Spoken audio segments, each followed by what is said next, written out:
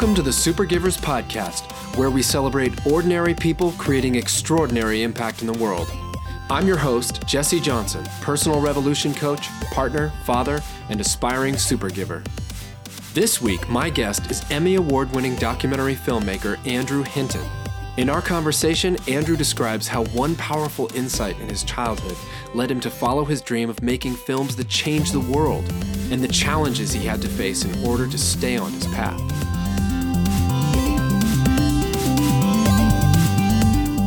Great. Well, I'm here with my first guest ever, award-winning documentary filmmaker, Andrew Hinton. Welcome to the show. Thanks, Jesse. Great to be here. I'm very honored to be your first guest. Yeah. Well, I'd just love to know off the bat if you can give an honest context into who you are and what you do, just maybe a little underneath the title of documentary filmmaker.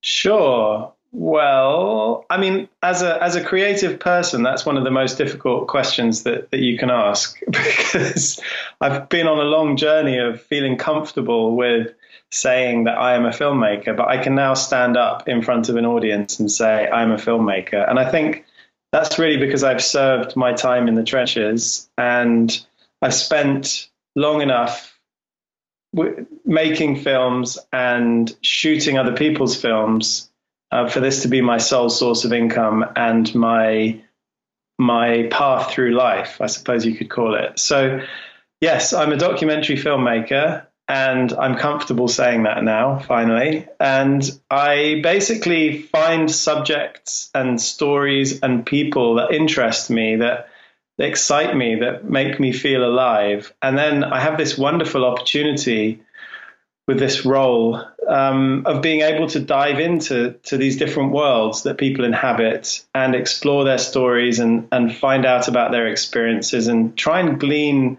the wisdom that they've collected along the way. So it's a really fun opportunity to exercise my curiosity about the world. Yeah, and I'm excited to get into some of the current projects. I'm wondering first, if you can say a little bit more about how you got started down this path.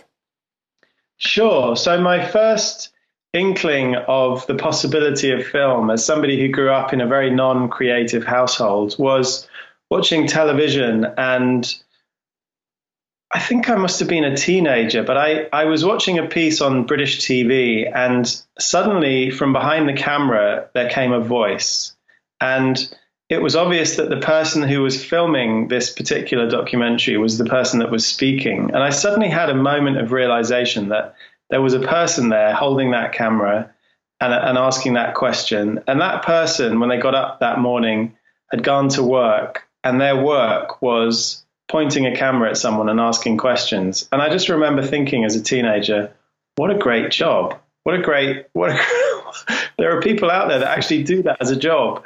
So a little light bulb went off. I mean, not having a reference point, not really knowing anyone that did that in the real world, it still remains slightly abstract. So I studied politics and international relations, and then I did terrible jobs for a couple of years, and then I went back to university and studied media production, and that was really my transition into a more creative world. And I absolutely loved it. I did a master's in a year, and then when I'd finished that, I was puffed up with confidence, thinking, well, now I'm a filmmaker. And I got my first job on a BBC project, and within 10 minutes of being on set, I knew that I knew nothing at all. And so I spent the first probably 2 years of my illustrious career making tea and being a runner and a production assistant, and basically doing the menial jobs on set, which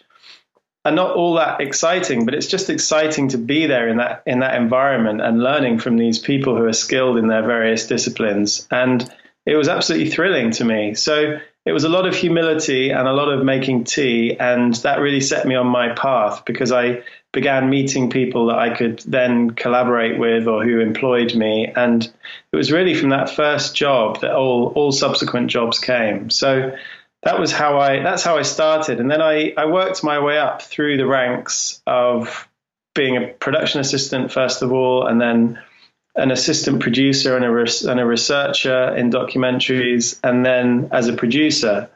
And then I ran a creative studio. And then at a certain point, I realized that as a producer, I was helping a lot of other people make their films and realize their visions. And I just came to the conclusion one day that I had stories that I wanted to tell and things that I wanted to say about the world. So that's how I transitioned into making my own films and becoming a director and a filmmaker. Wow. And I think this is so important for people listening who might want to glean something in their own journey. Give us a sense of the timeline from when you made your first pot of tea, perhaps, to, making your first film that was really your voice. How long did that take? Goodness. Well, I have a tendency to move quite slowly in these matters, so I'm sure you could do it much quicker. And certainly now, with the technology that people have at their fingertips, the capacity to just go and shoot and edit and put together your own film is infinitely greater. But I would say probably around 6 or 7 years. Yeah, it took from stepping onto that first set to then maybe even longer, maybe even 10 years. My goodness. But it certainly didn't happen overnight. And in a way that was good. I did have the first documentary that I worked on. The director said he thought nobody under 30 should make a film. And I pushed against that, and I thought that was terrible advice. And then I realized that I'd got to the age of 30 and I'd never made a film. And I wonder whether subconsciously that affected me. But I think what he meant was that you need to experience life, and you need to spend time with people. You need to be out there in the world. You need to just marinate in the energy of experience. And so that is an essential part of the process. I think one of the best pieces of advice that anyone gave me or that I read was cultivate your interests. So whatever you're doing to further your professional skills, don't neglect the things that really interest you or that make you come alive, because those are what set you apart from everyone else. So, I was interested in photography, I was interested in art, I was interested in cinema. So I would spend a lot of time going to galleries and watching movies and taking photos. And I think all of that, you don't realize it at the time, but it's helping to form your vision and your ability to capture and tell stories. So I think all of that is equally as important as the professional experience. It's just a question of building up your reserves in a way. And you were doing all of that while you were working your way up? Yes.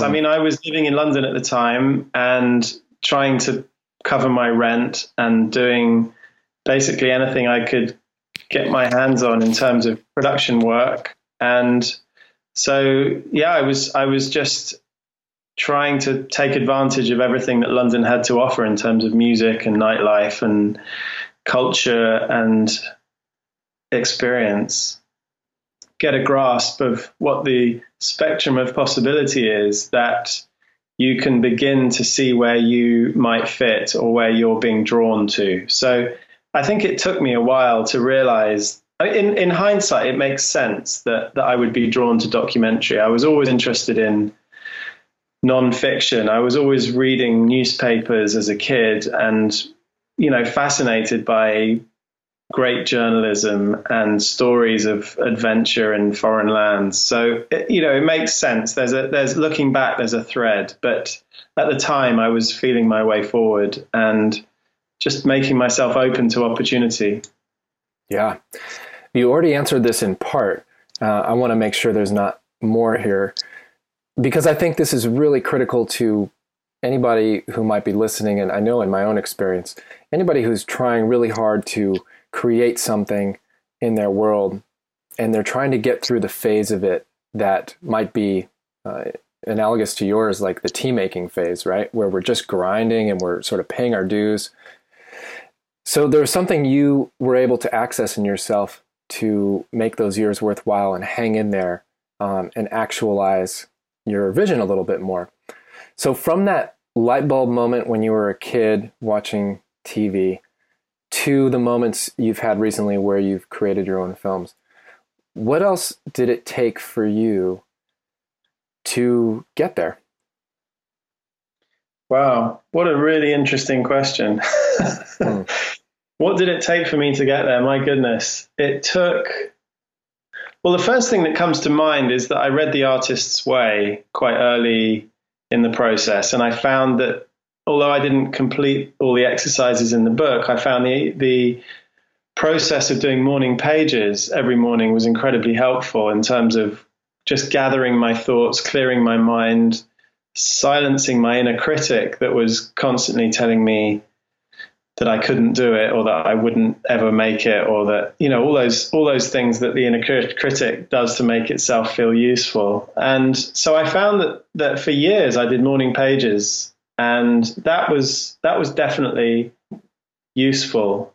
And I think really it was just about following a certain kind of intuition and allowing enough trust in myself that I was able to follow where I was being pulled. And that process of listening to what that is and allowing yourself to be guided by it, I think, I say that realizing that perhaps recently I haven't been as good at doing it as I maybe once was. It's a constant discipline, but there were definitely times where I really allowed myself to do that and allowed myself to be drawn to what really appealed to me. And so, yeah, I think that's some kind of an answer. I love it. Yeah. And of course, anybody can relate to your story at all knows that eloquent line you say, listening to yourself really deeply and listening to this part of yourself, is a lot easier said than done. So obviously you have been able to not only access that part of yourself, but take action from that part of yourself long enough to get to this point. Unless I'm giving you too much credit, it sounds like you've been able to do that. Yeah. And it's not always easy, but to be honest, I've learned that if that signal is coming through loud and clear, you would be a fool not to listen to it. And there are definitely times where I've had a very strong, almost visceral reaction to a person or a place or a story, and realized that this is calling to me. And it's in a way a huge relief when that happens. It's a process of falling in love, I suppose. It's an awakening of some kind, and it's unexpected, and it can come at any moment. But when it happens, there's a weight of responsibility that comes with it, where you suddenly realize that you're the custodian for this story or this thing that wants to emerge. And there's this relief of having found this treasure of some kind. So it's a strange one, but it's happened to me a few times. And when it does, and I've listened, it's always taken me to a good place. It's amazing. Yeah. Okay. I'm torn because I really want to hear more about your current projects. And I also am really curious to know, because I know so many people want to hear this, how did you learn how to listen to that and then take action on that voice? So maybe if it feels natural to you, feel free to weave in whatever you'd like to share about your projects, your films that you want to speak about. And then also if you have an answer for this, how did you learn how to put that beautiful intention that so many of us have to listen to ourselves? How did you learn how to put that into action? Well, I've realized that it's more than anything a process of preparing yourself, of tilling the soil and getting ready to allow this thing to drop in. So it's not a question of digging a hole until you find it. It's much more a question of getting yourself ready mentally, physically, spiritually for this thing to appear, so that in a sense you're creating the conditions for it to manifest. And that, I realize that could sound a little bit esoteric, but I do recognize, looking back, that the times that has happened successfully, I realize there has been a period leading up to that in which I was intentionally readying myself somehow. So in terms of current projects, I've really, in the last 3 years or so, since the film that I made most recently, obviously I've not been doing nothing in that time, but it's taken me a lot longer to prepare myself than I thought it would. And there have definitely been times where I've been looking around, sort of saying to the universe, I'm ready. I think I'm ready. You know, where's the next big project? I'm waiting for it to drop in. And it hasn't. So then I have to circle back and kind of keep working on what it is that I think is needed to get myself in the right space for it. So yeah, I'm finally back on the scent. I've nothing's wasted in this process of researching and learning and asking questions. And I've realized as I've got more experience and been able to point to work that I've made and say, this is what I've made, you know, I'm interested in talking to you, that people are actually very open on the whole to just having conversations. So it's a great access all areas pass to be able to get in touch with someone and say, hi, I'm a filmmaker.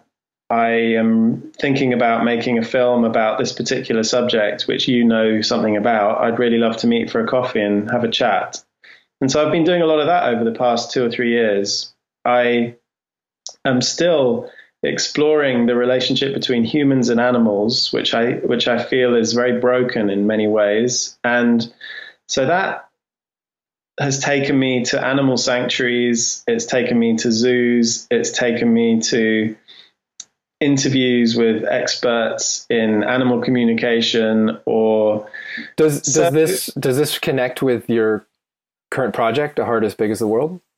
Yeah, so I think underlying all of the ideas and projects that I'm most interested in exploring is a belief that we need more positive stories in the world.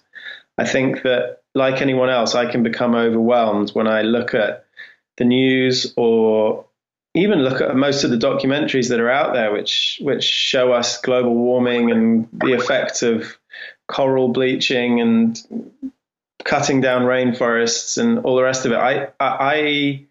I absolutely respect those filmmakers, but I'm not going to make those films. I don't want to make films which focus on the problem. I want to make films which look for solutions, or at least focus on people who are looking for solutions, because I feel we need pathways out of these situations we find ourselves in. It's not enough anymore just to raise awareness. I feel as though the level of awareness globally is such that we can't any longer say we don't know about these things. So I think filmmakers have to go a step beyond, and we have to find solutions, or at least find people that are looking for solutions. So A Heart as Big as the World is just a title under which I'm putting things which are attracting me. And at the moment, what I'm drawn to is people showing compassion. So the last film that I made was a film called Tashi and The Monk, which is all about a Buddhist monk in Northeast India who adopts 85 kids and creates a community which is called the Garden of Love and Compassion. And so that was really my deep dive into the transformative power of compassion. And so that's really become a thread which I've been following. So I've been looking for the people and the situations where compassion is really at play. And so I've just literally in the last few weeks begun researching and recording interviews for a project here in Portland which I can tell you about if you're interested in. Yeah, sure. I don't want to ramble on too much, but No.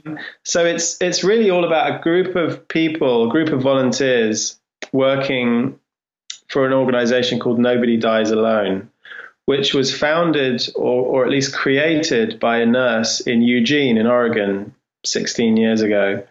And she was doing her rounds one night, and an elderly man said, "Would you come and sit with me for a few minutes?" And she said, "Well, I certainly will, but I need to finish my rounds." And of course, by the time she got back from her rounds, this man had passed away. And she thought, this is crazy that we should be in a situation where people die alone.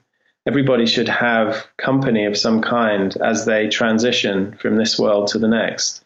So she set up a volunteer program at a hospital in Eugene. The idea has spread.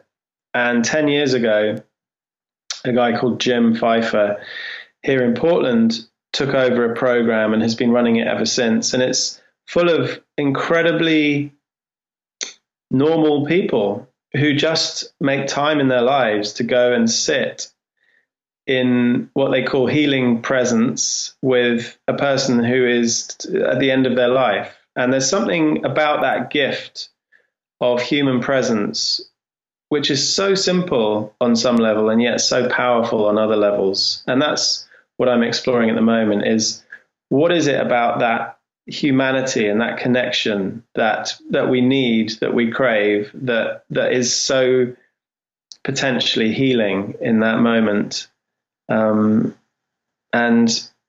I'm really early in the journey. I've met Jim and I've met a number of the volunteers, and I've been doing some interviews, and I'm going to join some of the vigils and see where it all goes. It may end up being something, it may end up being nothing, but along the way, it's a fascinating journey for me to continue to explore questions of life and death and meaning and purpose and all those good things. Yeah, I'm really inspired hearing about it. And I know as you're talking, I'm remembering how I felt watching Tashi, and I felt similarly very inspired. So getting back to your sort of the purpose behind filmmaking, and wanting to be solution focused, what are some of the dream responses that you have for people who watch your films? That's a good question. I think that, well, I've always been a little frustrated with artists or people that make work who say, well, I just make the work, it's up to the audience to make their own interpretations. I feel in a sense that that's a relinquishing of responsibility, or it seems careless. It seems a little narcissistic and self-absorbed. And so I think that, of course, there's a space for everyone to have their own reactions, some of which may not be positive. But ultimately, what I want to do is remind people of the goodness of other people and to move them to action, whatever that might be, whether that's picking up the phone and talking to an estranged relative or friend, or whether that's signing up to volunteer in a local hospice, or whether that's donating some money to a cause. I would like that my work translates to action. I don't want it to be entertainment. Not that that's a bad thing, but I want it to be enriching and inspiring and take people back to something familiar, which is an essential goodness that is in themselves and is in other people. I love that. And of course, that really resonates with what I'm attempting to do as well. So I really appreciate that, because there's, I think you said this when we met too, there's not a shortage of people out there providing good content and saying good words, and the ideas are really becoming commonplace, and even words like compassion, right? And yet, if we don't find a way to integrate the concepts into actionable living, they fall short, don't they? Definitely. At this stage, with what's going on in the world, right? No, I agree. And I think it feels as though we're at a pretty urgent point in our evolution as a species and as a huge interconnected ecosystem. I really swing between hope and despair. and that's why I really believe that some kind of action is so important, because there's so much happening. There's so much that's being destroyed, and there's so much potential. There's so much human potential if we could just get things pointed in the right direction, that I feel action's crucial. But having said that, just one other thought is, ultimately the only thing that's going to change everything is a shift in consciousness. And so I think that underlies everything else. I think once we can achieve some kind of shift in consciousness, all of the action, all of the doing, all of the busyness will spring naturally somehow from that. So I think that's a really, really crucial point of focus, is how do we shift consciousness? Yeah, and that seems like an underlying goal with your filmmaking too.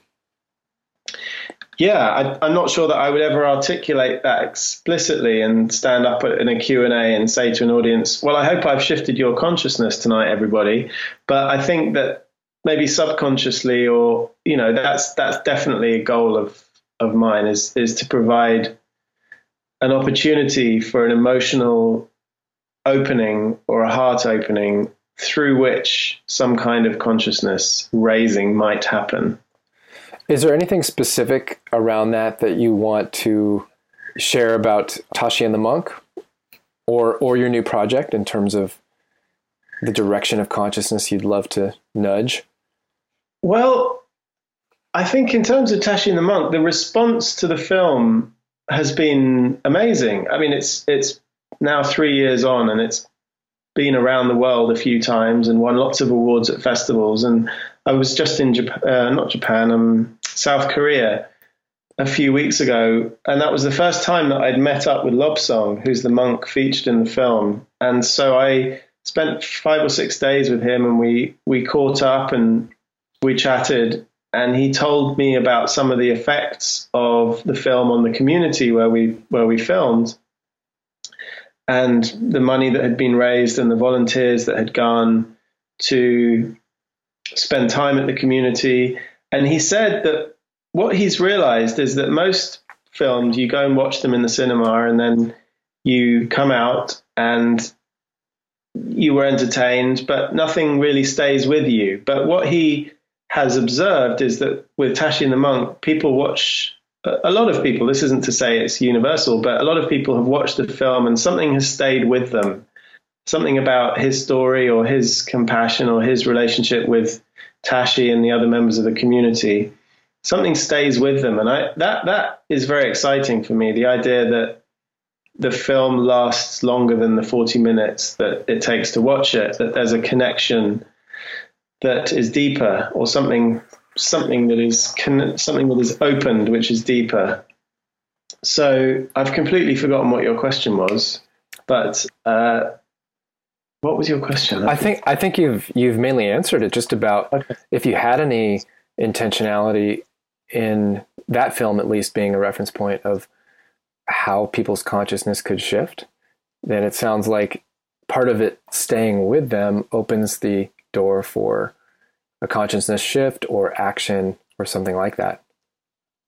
Absolutely. And it's been amazing to observe how emotional some people can get when they watch the film, and it transcends language and it transcends borders, because there were people at the film festival in Korea who were weeping, and then I had a screening at a yoga studio in Portland a few weeks ago, just after I got back from Korea, and there was a woman who came up to me afterwards and just burst into tears. And it's powerful stuff, and I can't take all the credit for that. It was very much a team effort in making the film. And it was also very much Lobsong's life story and what we were privileged enough to get access to capture. So I can't say that there was a grand plan on my part that we're going to make a piece of work that's going to, make people burst into tears or get emotional or decide to donate lots of money. I mean, obviously those are maybe underlying goals, but it happened slightly by accident as well as by rough design. And what I love about hearing your whole story, if I'm pulling back on a broader view, is that you have, since that light bulb moment, essentially been able to tune into this part of yourself, and you really have a deep trust in following the process, not having to control it or even, get too far ahead on the how of things, which I think trips a lot of people up. You just really trust it, and you trust the organicity of the unfolding as long as you're following that part of you. And it's beautiful to hear that the film can then sort of become its own thing and perhaps influence people in their own organicity. It's part of what I'm taking from that. Absolutely. And that's a really lovely way of putting it. I'd like to point out, though, that I'm very, very good at getting in my own way and constructing obstacles and making life difficult and finding ways of not tuning in. So I don't want to give the impression that it's all been a breezy downhill kind of bicycle ride from A to B to C. It's very much a meandering, doubt-filled and challenging process. It's great that you say that, because I'm sitting here listening and I'm so impressed by not only your path, but also how you articulate it. And I'm just like imagining, is this a guy that could kind of like check out one day and binge watch Netflix? Do you have a guilty pleasure? Well, it's funny. I mean, I've got lots of guilty pleasures, but ultimately, I think the trick is living in alignment with your interests and your passions, because I genuinely am drawn to watching documentaries. I've got a project, I suppose you could call it a project, where I created a film equivalent of a book club back on the 1st of January called 52 Docs. And so every week I've been selecting a documentary and sending out an email to the various subscribers. And we've all been watching, well, I say all, I mean, not everyone's watched every film, but we've been watching a documentary a week for the last 43. I think this Sunday is week 44 of the 52. So that's been an amazing journey. And I suppose in a way that's binge watching on Netflix, but it's healthy binge watching. Yeah, I don't think that would count for most people. I think you're going to get some eye rolling on that. Right. What's the lowest that you sink to? Master of None. Okay. I loved that series. It was amazing. I quite liked High Maintenance on HBO as well.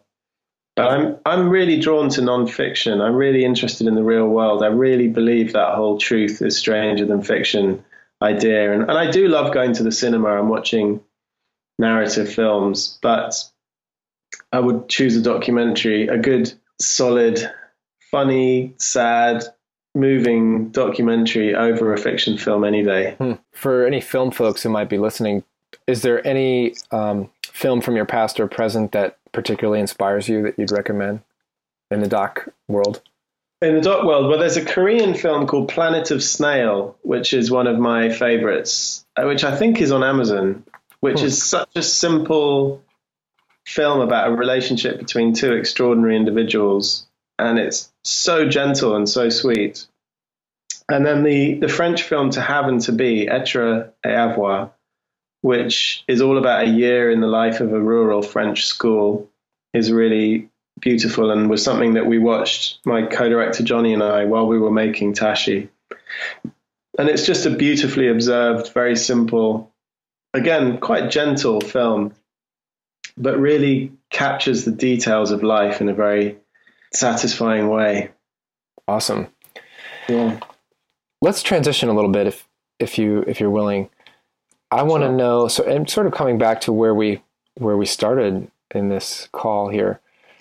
If you can picture somebody, or even yourself, maybe when you're at the front end of taking action towards becoming a filmmaker, speaking to that part of people, right? What advice would you give to someone who's at the front end of their dream? When you say the front end, you mean at the early stages? Sure. Well, I think the most important thing is just to stay true to it. That whole Shakespearean quote, "To thine own self be true," is really fundamental. I think that's your compass.